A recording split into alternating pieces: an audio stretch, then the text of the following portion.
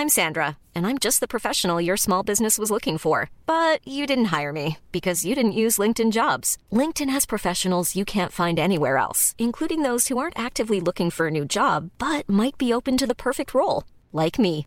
In a given month, over 70% of LinkedIn users don't visit other leading job sites. So if you're not looking on LinkedIn, you'll miss out on great candidates like Sandra. Start hiring professionals like a professional. Post your free job on linkedin.com/people today. There's never been a faster or easier way to start your weight loss journey than with PlushCare. PlushCare accepts most insurance plans and gives you online access to board-certified physicians who can prescribe FDA-approved weight loss medications like Wegovy and Zepbound for those who qualify. Take charge of your health and speak with a board-certified physician about a weight loss plan that's right for you. Get started today at plushcare.com/weight loss. That's plushcare.com/weight loss. plushcare.com/weight loss. Burrow's furniture is built for the way you live. From ensuring easy assembly and disassembly to honoring highly requested new colors for their award-winning seating, they always have their customers in mind. Their modular seating is made out of durable materials to last and grow with you. And with Burrow, you always get fast, free shipping. Get up to 60% off during Burrow's Memorial Day sale at burrow.com/ACAST. That's burrow.com/ACAST. burrow.com/ACAST. In business, you rarely hear the expression "for life." You make a purchase for a product, for a service, and there's a time frame there. Well, that's not the case with Awaken 180 weight loss. Allow me to explain. You know, a year ago, I started with Awaken 180 weight loss and had incredible success losing weight. But you can lose all the weight in the world and not keep it off. And what good is it? That's why I have support for life from Awaken 180. Yeah. I mean, I go back for check-ins and make sure everything's going smoothly. But if I ever had a problem, the counselors are there to get me back on track. Why don't you do what I did and call for a consultation? 844-346-1800. 844-346-1800 or go to awaken180weightloss.com. Our country's bicentennial spirit is alive in neighborhoods all over America. I'm John Warner, administrator of the nation's bicentennial. Today, millions of Americans are involved in bicentennial programs and events. 1 year ago, there were just 2,000 bicentennial communities. Today, we are approaching 10,000. 1 year ago, the Bicentennial Administration had listed only 5,000 projects and events. Today, the list is approaching 50,000. Are you a part of it? Do you want to learn more about your bicentennial? Then subscribe to the Bicentennial Times. It's free. It's the national bicentennial newspaper. It tells who, what, when, where, and how about our 200th anniversary celebration. To receive your free copy, write to me, John Warner, Bicentennial Times, Box 1976, Washington, D.C., 20276. It's free. Join us. WFAA, Dallas Fort Worth. The CBS Radio Mystery Theater presents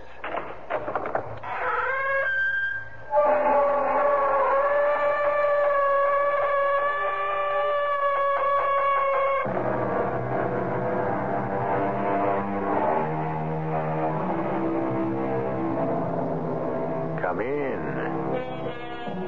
Welcome. I'm E.G. Marshall. The difference between man and animals, said Voltaire, is that man knows he will die. Animals have bodies, brains, instincts, and desires as we do, but they do not have our fiendish comprehension that we are finite. That one day, tomorrow, or the next, this year, or the one after, in this century, or the following one, our bodies, brains, instincts, and desires will have perished.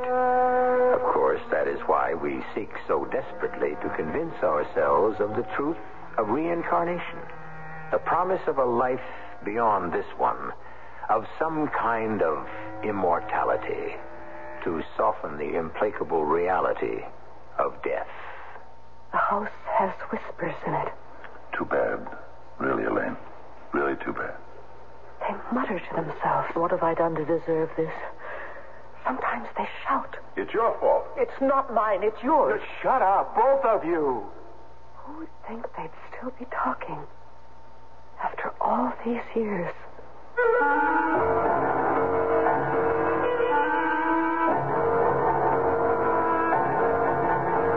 Our mystery drama, The Intruders, was written especially for the Mystery Theater by Elspeth Eric and stars Lois Nettleton. It is sponsored in part by Buick Motor Division and Carrier Air Conditioning. I'll be back shortly with Act One.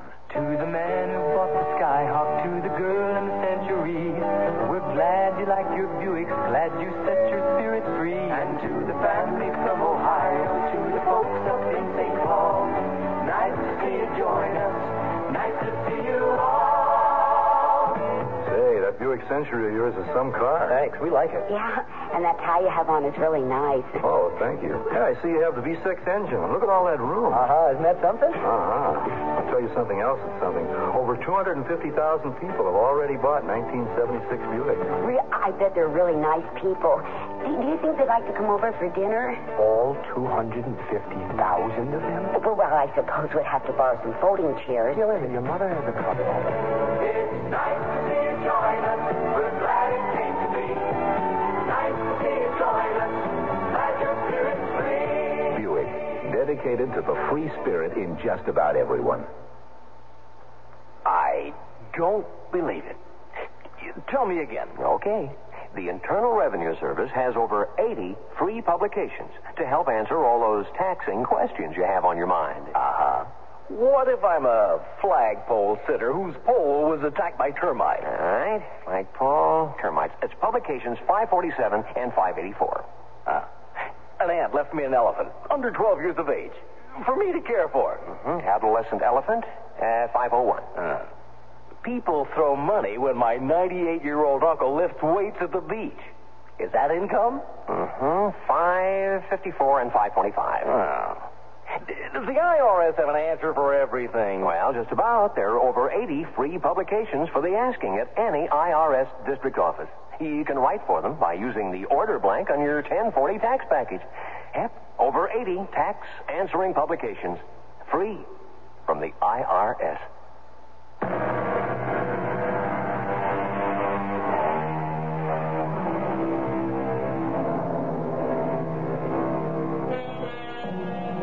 We all have minds, instincts, and desires.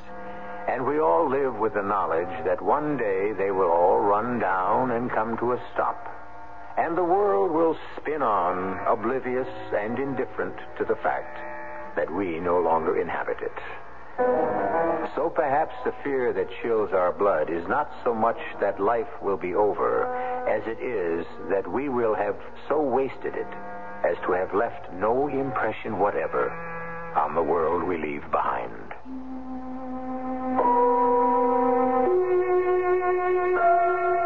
I walked the last half mile or so to the house because I wanted to come to it alone. I had dreamed of it nearly every night for 7 years.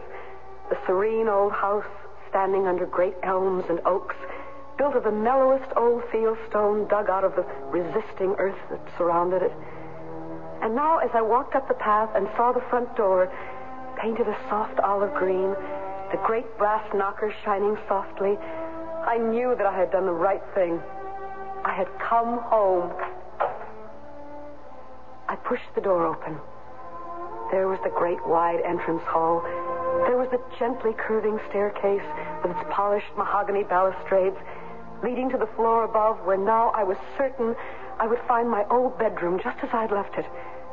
Yes, I had done the right thing. I'd come home. I started toward the staircase, anxious to see my old, my own, my so familiar room with its long windows opening onto the gardens, its four-poster bed all hung in muslin, its tiny fireplace crouching like a cat in one corner. All would say, "Welcome home, Elaine. We're glad you've come." I had one foot on the first stair when something happened. I heard whispers. Very soft whispers. so soft I couldn't distinguish the words. But one thing was unmistakable. I was not alone in my house. I had come home.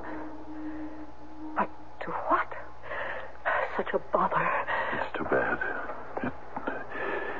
It really is too bad. Why did it have to happen just now? When everything was going so well. Why did it have to happen to us? It's really too much. It's a shame. That's what it is. Yeah. Yeah, it's a shame.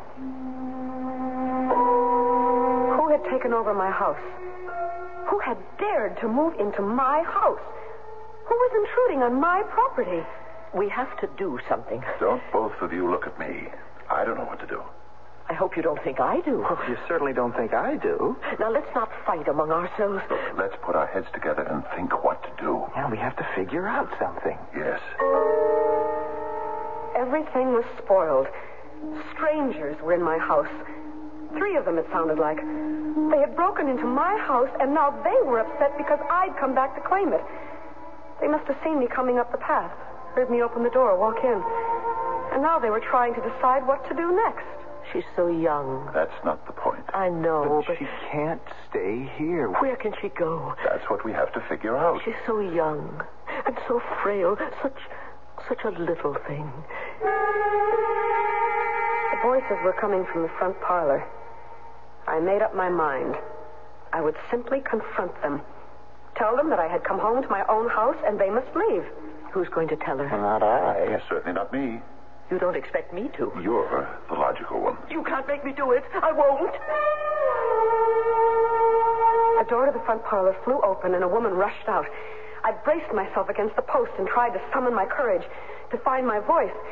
But everything was happening so fast. The woman hurrying straight towards me, the 2 men after her. You have to. I won't. You can't expect us to do your dirty work for you. I won't do it. You know what happened then? The woman rushed right past me and up the stairs. She took no notice of me at all. In utter astonishment, I watched her run up the stairs to the 2nd floor. I was trembling all over. Everything was being spoiled. I'd come home, and now my home was not mine. It was filled with intruders. I turned to see what the others, the 2 men, were doing. The door to the front parlor had closed again. They must have gone back in. I tiptoed across the hall and put my ear to the door. And I could hear them talking. It's up to you.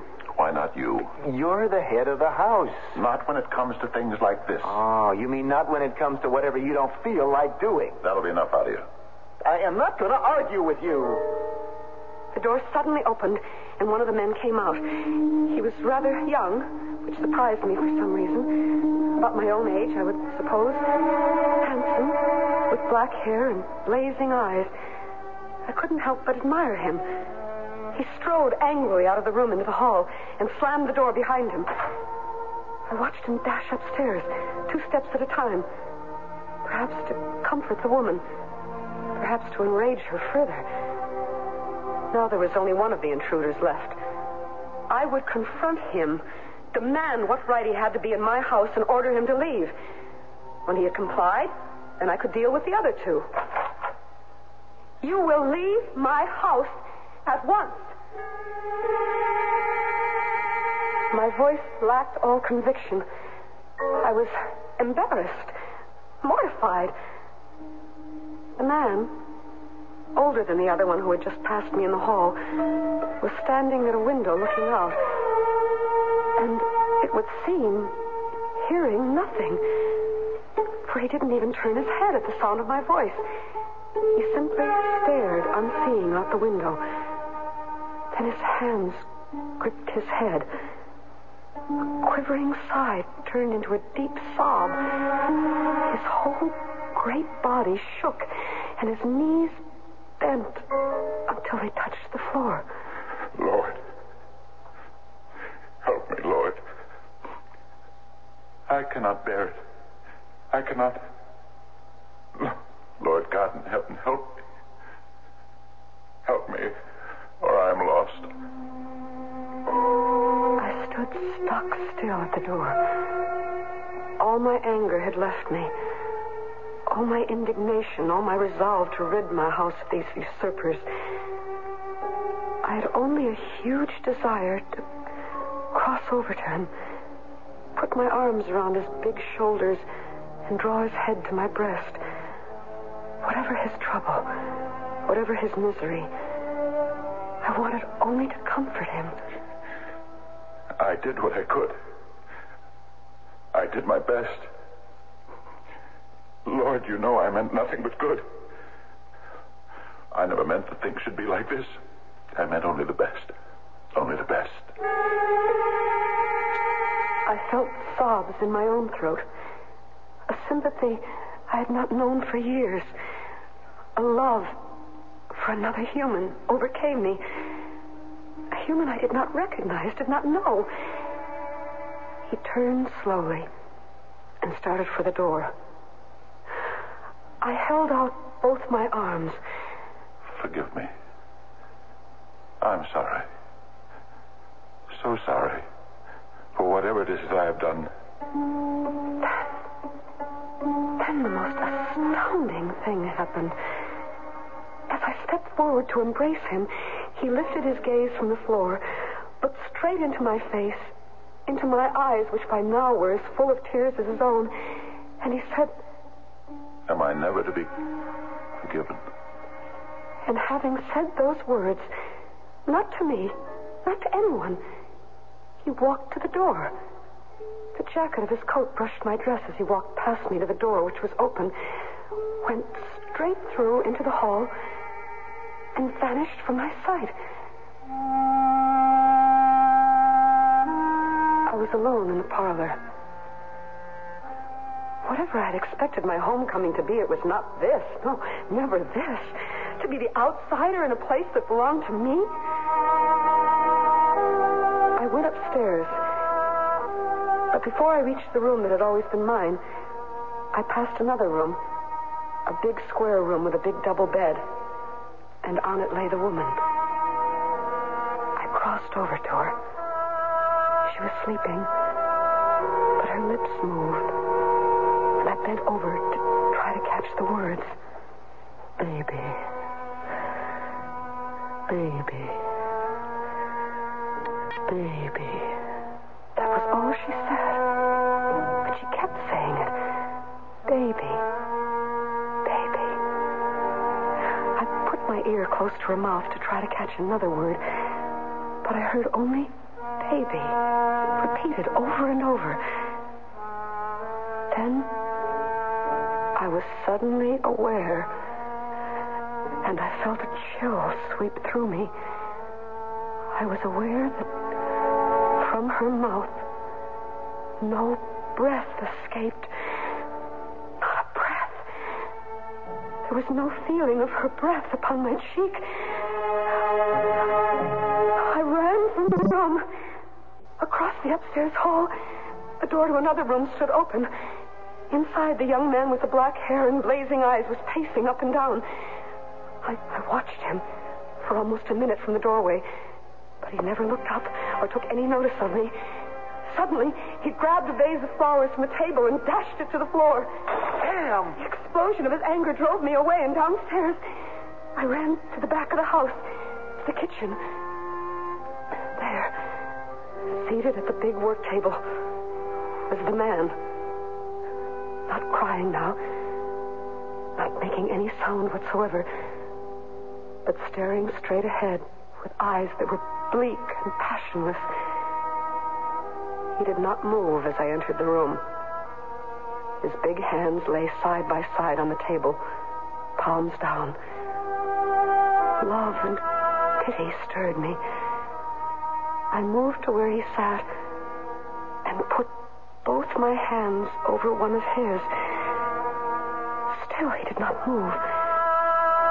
How could he not move, I thought.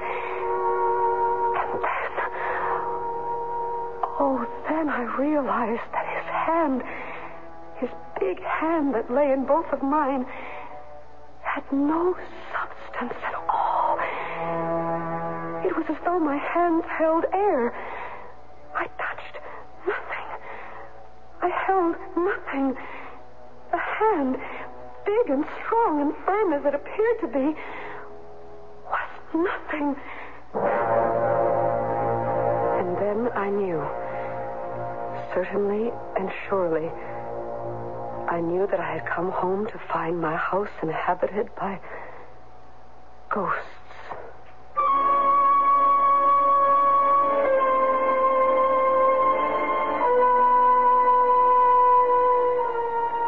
What could be worse than coming home after a long absence to find your house occupied by 3 ghosts? Well, I'll tell you what could be worse. To find that some persons had backed up a moving van to your door and made off with all your belongings. Or to discover that a fire had burned it to the ground. That would be worse. But 3 fairly civilized, seemingly non-violent ghosts?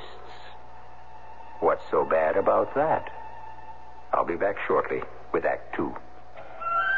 You want your house to be a home all year round. You can do it economically. No matter what the weather's like outside, you can change it so easily.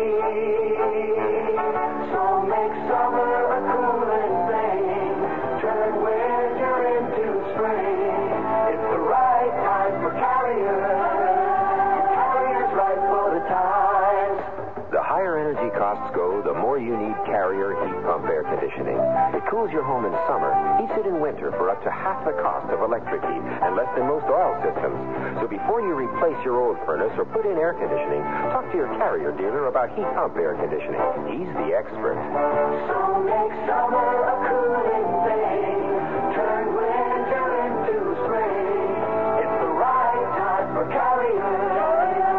Carrier's right for the times. Dreams. We all seek to understand the many ways in which God reveals His Word.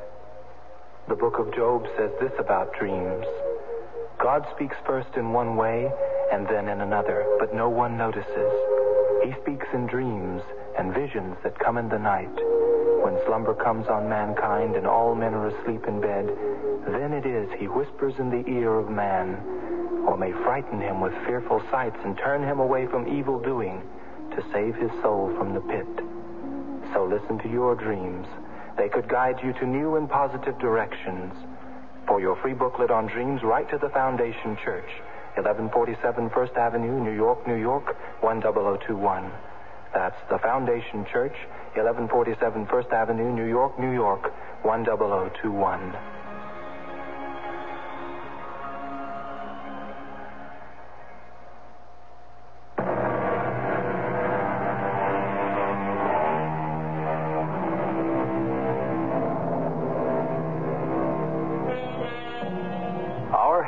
Elaine has returned to her home. The home she firmly believed to be hers and finds it tenanted by 3 people. Or what she believed to be people, but who she has now decided must be ghosts. There is the lady ghost, whose sleeping breaths cannot be felt upon Elaine's cheek. There is a young male ghost who cannot hear Elaine's knock upon his door. And finally, there is a gentleman ghost whose hand Elaine cannot feel when she takes it in both her own. Feeling perplexed, but strangely not in the least frightened, I went upstairs. I opened the door just as I had opened it countless times before and went in. I heard something. To my astonishment, to my infinite delight, there was a fire burning in my tiny fireplace. How could this be? Had the 3 unhappy and quarrelsome ghosts been expecting me? Was it their way of saying welcome to the owner of the house? I sat down in the Windsor rocking chair that I remembered from long ago. Why, it even creaked in the old familiar way. How sensitive my ghosts must be to know that I would be disappointed if anything had changed, if my rocker did not still give off its well-remembered, its well-beloved little squeak. So, borne gently and sweetly into my own past, lulled by the creaking of the rocker and the crackling of the fire, I drifted off to sleep.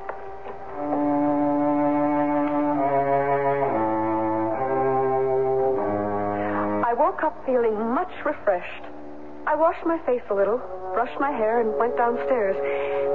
I wanted to go back to the kitchen where I'd left the elderly gentleman, my favorite, I must confess, of the three ghosts, though I felt pity for the woman and an odd attraction to the young man. This time, the old gentleman was not alone at the kitchen table. All three were there. The boy still looked angry, the woman still anxious and unhappy. Only the older man seemed to have composed himself. Now, I've heated up what's left of the lamb stew we had last night, and I want you all to eat some. Oh, I can't, Frederick. Neither can I. I want no nonsense from either of you. We have decisions to make, and we are not going to make them on an empty stomach. There's some for you, Elizabeth. Now, eat it all. And, Fred, some for you. Now, come on, dig in. And some for me. Oh, and there's milk in that pitcher, so help yourselves. As they started to eat the stew and drink the milk, I found that I was hungry, too. It had been hours since I'd eaten. There was a fourth chair at the table. What harm could it do if I sat down with them? It would be cozy. It would be nice. And there was always the chance that one or more of them would notice me, speak to me, make friends with me. I picked up the old bent wood chair, sat in it, and inched it towards the table. No one looked up. They kept right on eating. Seems I was hungry after all. Of course you were. Didn't think I'd ever want to eat again. Not after this morning. That was dreadful. I don't think she even knew who I was. Well, the main trouble is this house. Yes, the house. She loves it. Too much. Yes, too much. What were they talking about? This house. That must mean this very house in which we were all sitting. My house. My very own cherished house. And what did they mean? I loved it too much. And that was the trouble. Is that what they were saying? Well, really? My temper flared a little. After all, I was mistress of the house. They were simply guests, and uninvited ones at that. I was the owner of the house. Meanwhile, I was hungry, and no one was offering me anything. The lady ghost had not even touched her stew. I picked up her spoon and dipped into her bowl. Delicious. Oh, I couldn't think when anything had tasted so good. I picked up the pitcher of milk, since I had no glass, and took a hearty gulp. Life was going to be pleasant if my ghosts kept cooking and cleaning for me. And there was always the possibility that one day they would see me as I saw them, and we would talk together, touch one another, be a close, if slightly peculiar little family.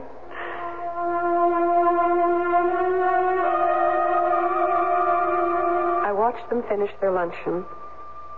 I had volunteered a few remarks during the meal, and no one had paid the slightest attention. It was clear that I had not yet found the way to communicate with ghosts. I'll clear the table. I'll help. No, let Fritz do it. Oh, all right, Fritz? Okay. See there now, Mother? You did have an appetite after all. You ate a whole bowl of lamb stew. I hardly touched it. Seeing's believing. Well, I didn't know I was doing it, I swear. I could hardly hold back a giggle. The lady didn't know I had eaten all her stew. How long, I thought, will I have to go on sneaking food from their plates? How long before they would notice it? How long before they would notice me? Fritz, will you wash up? Oh, sure. I want to go out and pick the last of the roses. I'll come with you. Oh, good. Those two must be husband and wife, I thought, as I watched them go out the back door, hand in hand, walking a little wearily, leaning each one a little on the other for support. I lingered on in the warm, bright kitchen, watching the handsome boy ghost at the sink. I wanted to touch his wavy black hair where it curled down the nape of his neck. I wanted to kiss the long-fingered hands that held the dishes under the running water, scrubbed and then dried them and put them away. But I soon tired of watching his brooding face, and I remembered the elderly couple who were by now wandering among the roses. My roses. There had been vases of them in every room of the house. It had been a vase of roses that this grim young man had dashed to the floor. I would go out and see my roses again. There they were. She with a basket over her arm. He with a pair of clippers carefully snipping off the roses. The pink, the yellow, the white, and placing them in the basket she held. I fairly danced up to them. I felt I loved them so. Surely in this garden spot they would see me and know me. But they simply talked quietly to each other. The yellow ones are almost finished. Yes, and the white. The yellow are my favorites. Well, we'll put in more next year. We always do that. But what for? One never knows. You may be right. Oh! What? Hurt yourself? Just a thorn. Oh. Well, you should be more careful. Annie went on cutting the flowers and putting them in her basket. She put her injured finger in her mouth for a second or two, then went on arranging the roses. The pinks together, the whites together, the yellow. Oh! What now? I did it again. Oh, really, Elizabeth? This time she held out her finger for him to look at. I looked too, and what I saw bewildered me more than anything that had gone before. From her finger, which she held up to him as piteously as a puppy with an injured paw, from her finger fell drop after drop of crimson blood. Blood. My ghosts could bleed. I told you to be careful. I know you did. I just wasn't thinking. It's hard. I know, my dear, I know. But I don't want you hurting yourself. How can I be hurt any more than I've already been hurt? Tell me that. Well, I hurt too, you know. I do know. We've all been hurt. We're all bleeding. Yes. Let's go back. We have enough roses. I followed them as he tenderly shepherded her toward the house, stopping now and then to comfort her and dry her eyes.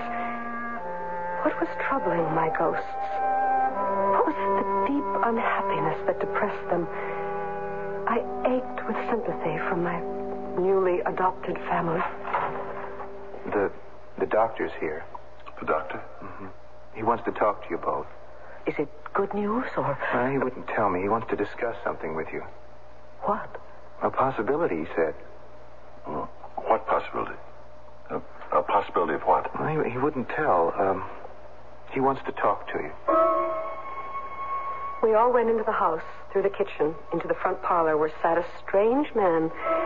Small, undistinguished, with gray hair, a parchment skin, and the bluest eyes I'd ever seen. Pale blue they were, but penetrating, bright, and somehow kind. I'm glad I found you in. You have news for us, Doctor. In a way, I have. She was asking for you this morning. For me?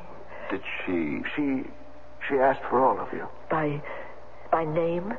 Did she seem to remember... Not everything, no. But enough. Enough to give you hope? Well, I should think so. Oh, Doctor. She seemed concerned about the three of you. I must say it was a happy thing for me to hear. When I saw her early this morning and she asked about all of you, spent some extra time with her. I asked her if she'd like to come home. Come home? Could she? That would be wonderful. Well, I had to talk to you about it first, of course. But if she's well enough. No, she's better. She's improved. Then why not? I want you to talk it over between yourselves. There's nothing to talk over. What are we waiting for? Let's go get it. Not so fast. I insist that you sleep on it. Then in the morning, if you're all agreed, come see her at the sanitarium. If all of you are like-minded, you can bring her home. Oh. Now, I think perhaps we're taking chances, but then, we never chance anything. We never gain anything. Am I right?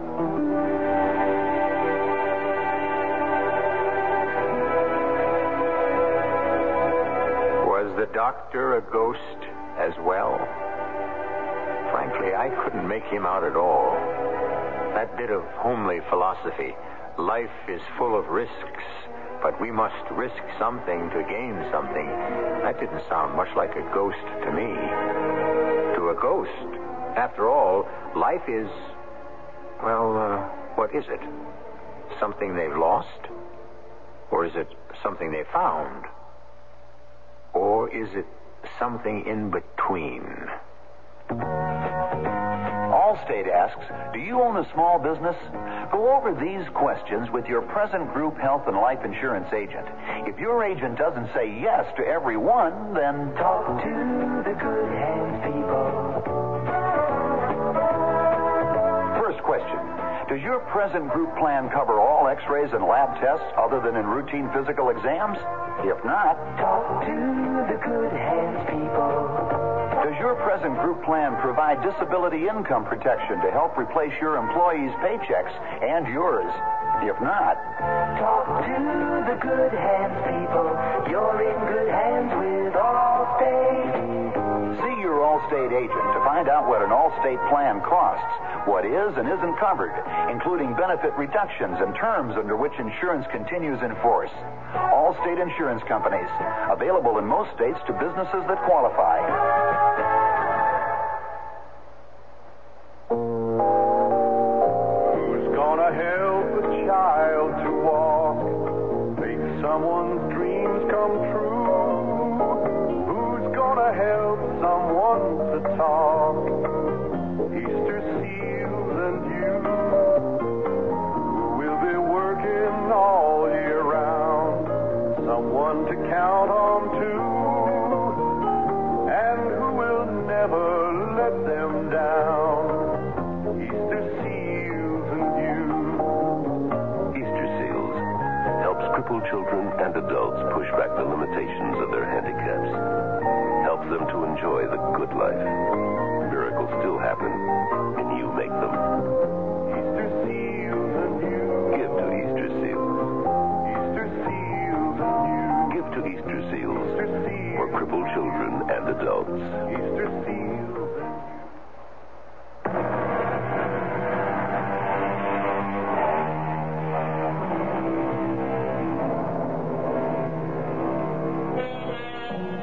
Our heroine at the end of Act 2 had made some slight progress toward establishing herself as mistress in her own house.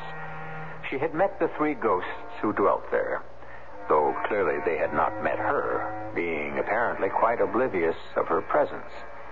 Still, she had developed real feeling for them, no matter how they ignored her. She had touched them, though they did not react. She had even sat down to luncheon with them.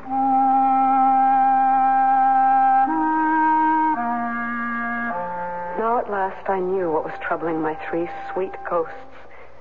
Someone they all loved, a woman, a girl, was very ill. And now they were going to bring this invalid home to my house. Perhaps they'd chosen my house so that she would have a particularly lovely place to come to after the sterility of the hospital. When I went to my pale blue room that night, there were fresh yellow roses in a white vase next to my bed. And surprise of surprises, my bed had been turned down. The blue and white coverlet had been neatly folded across the foot of the bed. The pillow and its embroidered slip had been plumped up at the head, and the turned-down corner revealed the loveliest of linen sheets. I laughed aloud in my great joy. My new family was about to be complete, and all of us would be very, very happy together. In the morning, I came downstairs to find them chattering excitedly. Fritz, we've decided you should not stay here. Why? Because 3 of us might be too much company for her. You know how she's behaved those other times. Oh, but Frederick, this time will be different. Remember what the doctor said. It's only a chance. That's more than we've had before. All right, all right. Fritz, you go over the whole house, and if you see anything at all, any bit of dust or piece of scrap, everything must be absolutely perfect. And be sure there's food in the icebox and plenty of soft drinks. Fritz will take care of everything. Everything. Now, don't excite yourself. How can I help it? My baby is coming home.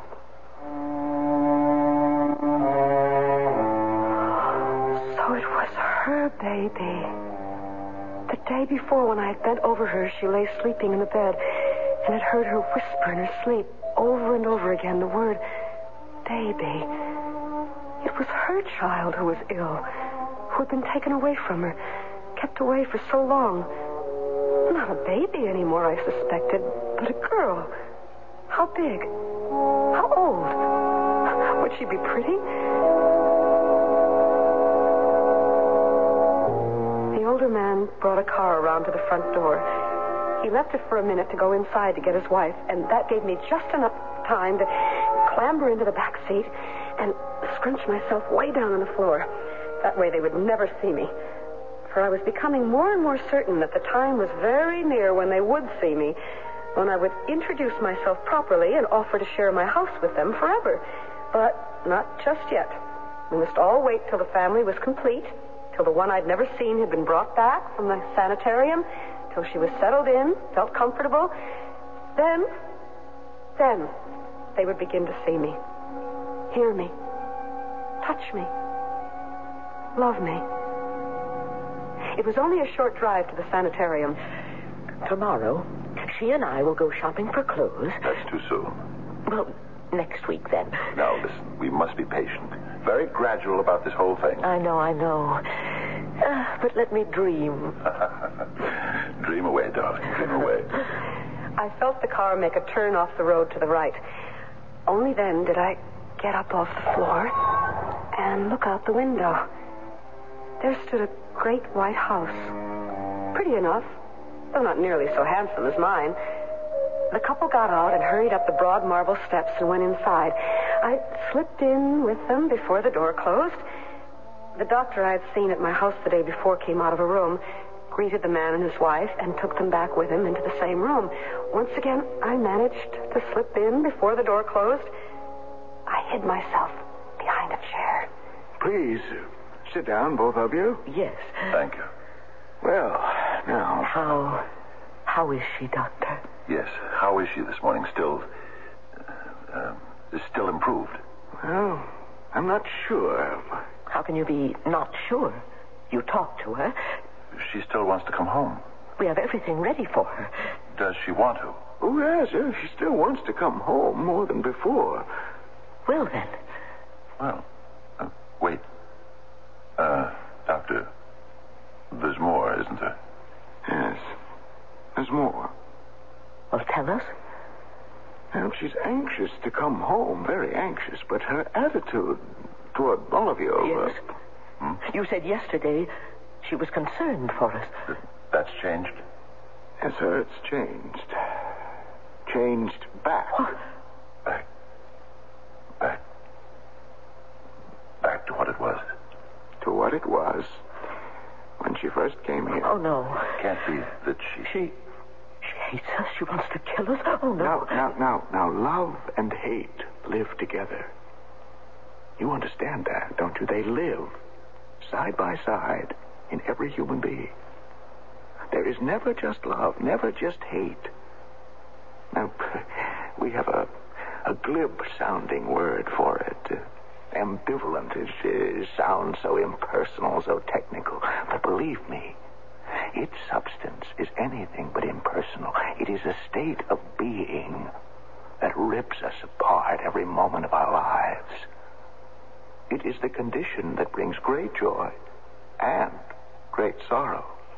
A condition that rules us, confuses us, threatens to destroy us. It is, to put it briefly, it is the human condition. But what does all this mean? It means that Elaine is capable of loving you very greatly and hating you just as much. You see, there is an imbalance in her, so she rocks from one side to the other, unable to regulate her feelings. Now, if she goes home with you, you must bear this in mind. If she comes home with us. I wasn't paying much attention to what anybody said, especially the doctor, whose talk I didn't understand at all.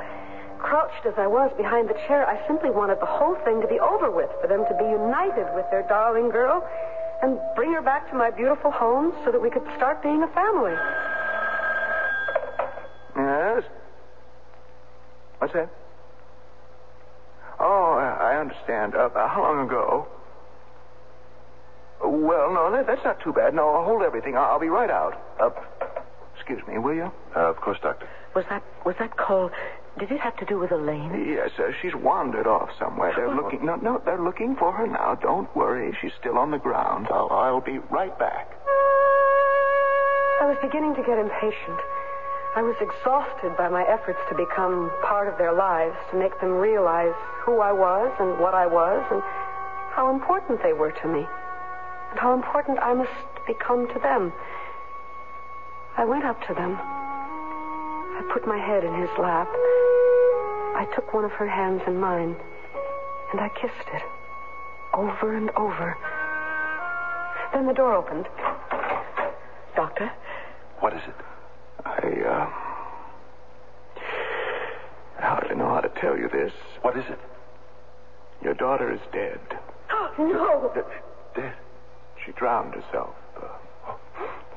There's a little pool on the property. No, it's not deep. She must have drowned herself purposely. I can't think how she managed it. She's dead. I'm so very sorry. Oh. Then I knew. The two who were still sitting there were not ghosts at all. They were people. Flesh and blood people. Real people. Very real now in their grief. They had come all this way to fetch their daughter home, and she was dead. She had drowned herself in a little pool.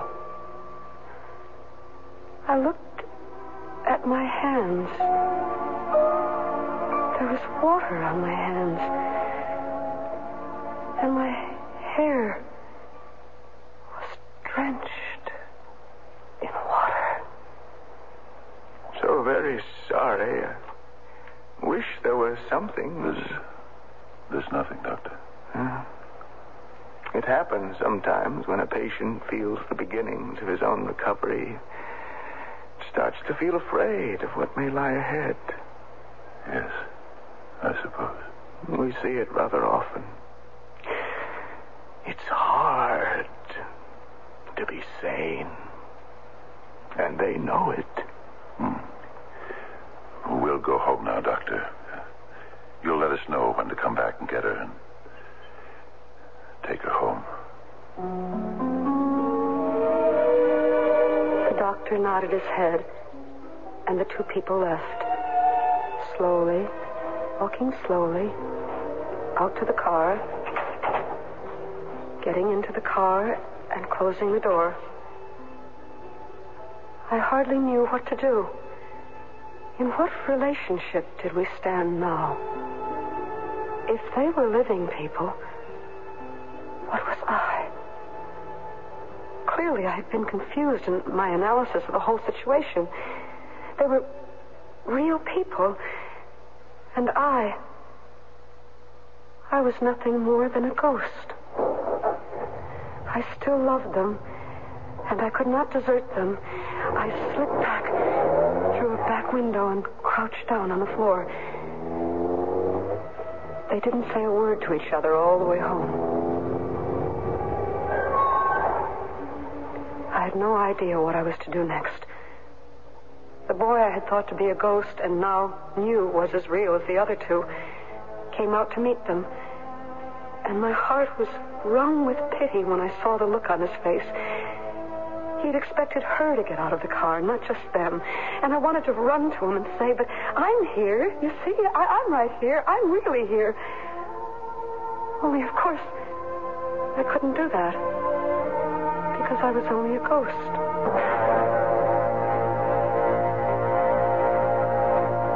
I've lived here for a whole year now. The house stays the same. I sleep every night in my pale blue room. Every night the bed is turned down, and I crawl between the pretty sheets. The next day it is made up again. This summer the roses were more beautiful than ever. I would go out to the rose garden every morning at daybreak and pick a yellow one and put it at her place at the breakfast table. She thinks he does it, and he lets her think so. Just this morning, I left a particularly beautiful one. Oh, Frederick. You've done it again. My yellow rose. Oh, that. I don't know how you manage. I never hear you sneak out. Well, you're always asleep. She loved them so. The yellow roses. Yes, I know. Frederick. Yes, love. Do you feel sometimes that she's here in this house with us? Many times. So do I. I'm staying on. The boy has gone away to school, and they really need me. Everyone needs a ghost.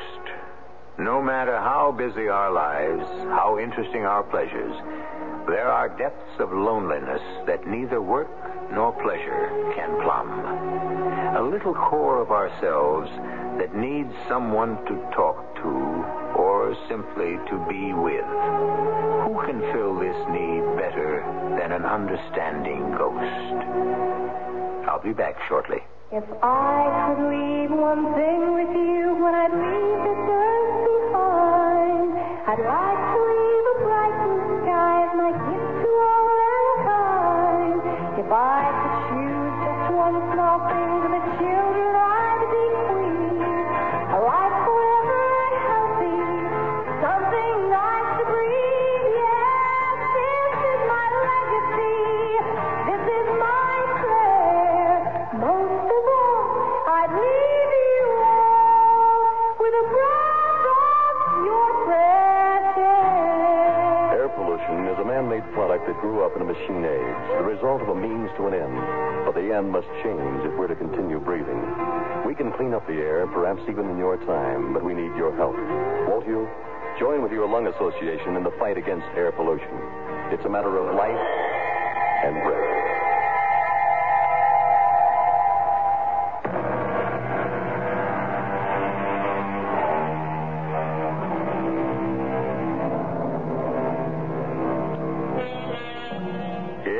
The more I think about it, the more certain I am that each of us not only needs a ghost, but has a ghost.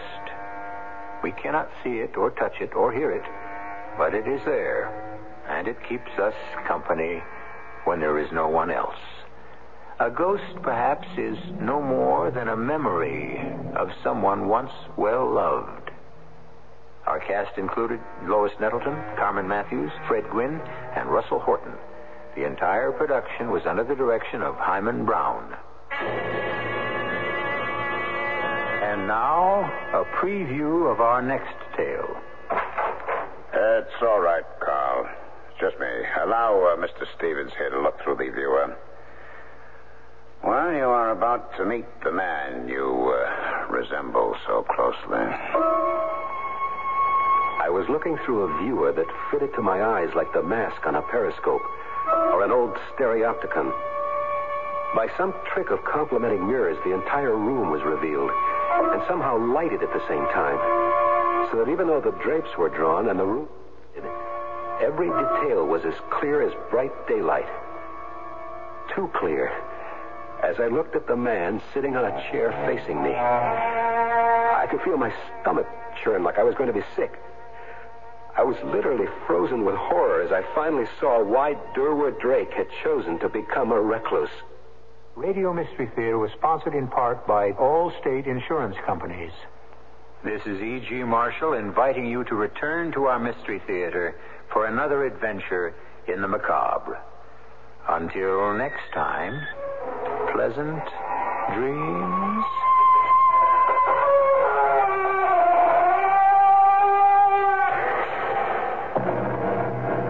WFAA, Dallas, Fort Worth.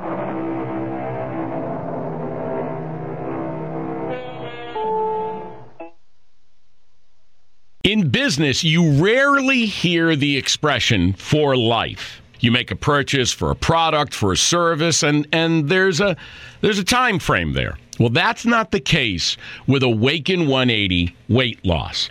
Allow me to explain. You know, a year ago, I started with Awaken 180 weight loss and had incredible success losing weight. But you can lose all the weight in the world and not keep it off. And what good is it? That's why I have support for life from Awaken 180. Yeah.